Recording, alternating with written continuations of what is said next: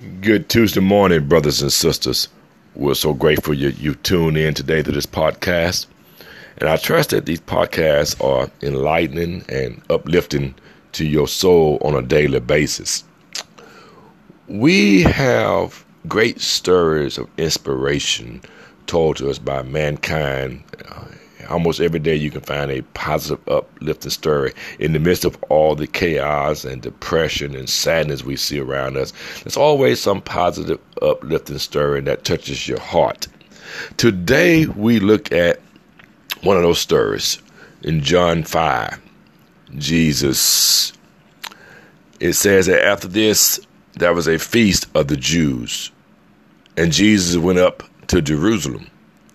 Now there is at Jerusalem by the sheep market a pool, which is called in the Hebrew tongue Bethesda, having 5 porches. Now watch this pool. In this lay a great multitude of impotent folk, of blind, halt, withered, waiting for the moving of the water.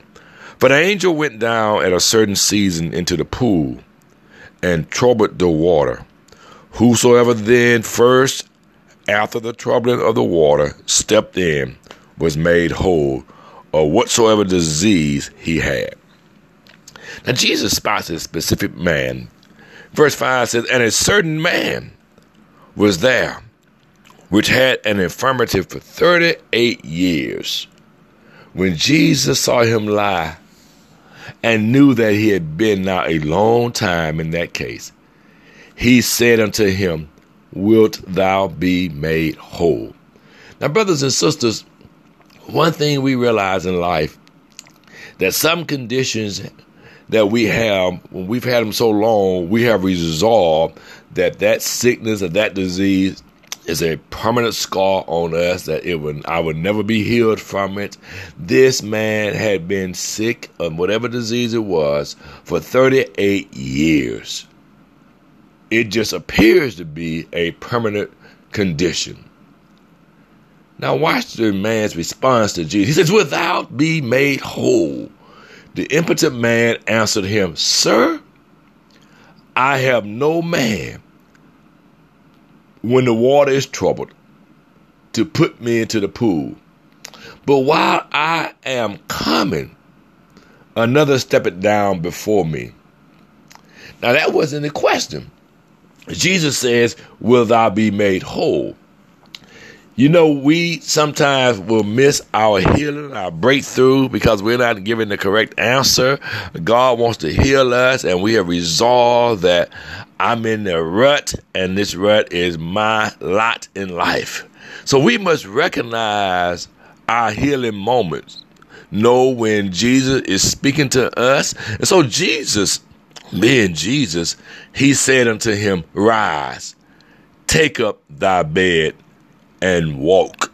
Now, it's amazing when Jesus gives the command, he didn't go back to, but I have nobody to help me. When Jesus says, rise, take up thy bed and walk, the Bible says, and immediately the man was made whole and took up his bed and walked.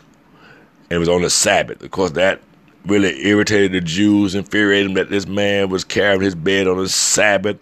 It was unlawful. And they asked him, why are you carrying your bed on the Sabbath? What man told you to do this? And I don't know who he was. But Jesus saw this man a little bit later in the temple. And Jesus told him, behold, thou art made whole. Sin no more, lest a worse thing come unto thee. So my brothers and sisters, healing is at our feet. Jesus wants us to get up and walk in victory. Whatever sickness, disease, or a state of mind that we're in, he's saying, rise up, take up thy bed, be made whole. There are conditions that only God can heal us from, and I recognize that. Doctors can't heal certain sickness and diseases. They try, but I still believe in the manifestation of the Holy Spirit and God's power to heal. So listen carefully and hear his voice. You never know where a miracle is for your life. Whatever sickness or disease, he'll tell us, rise, take up thy bed, and walk. Have a terrific Tuesday, my brothers and sisters.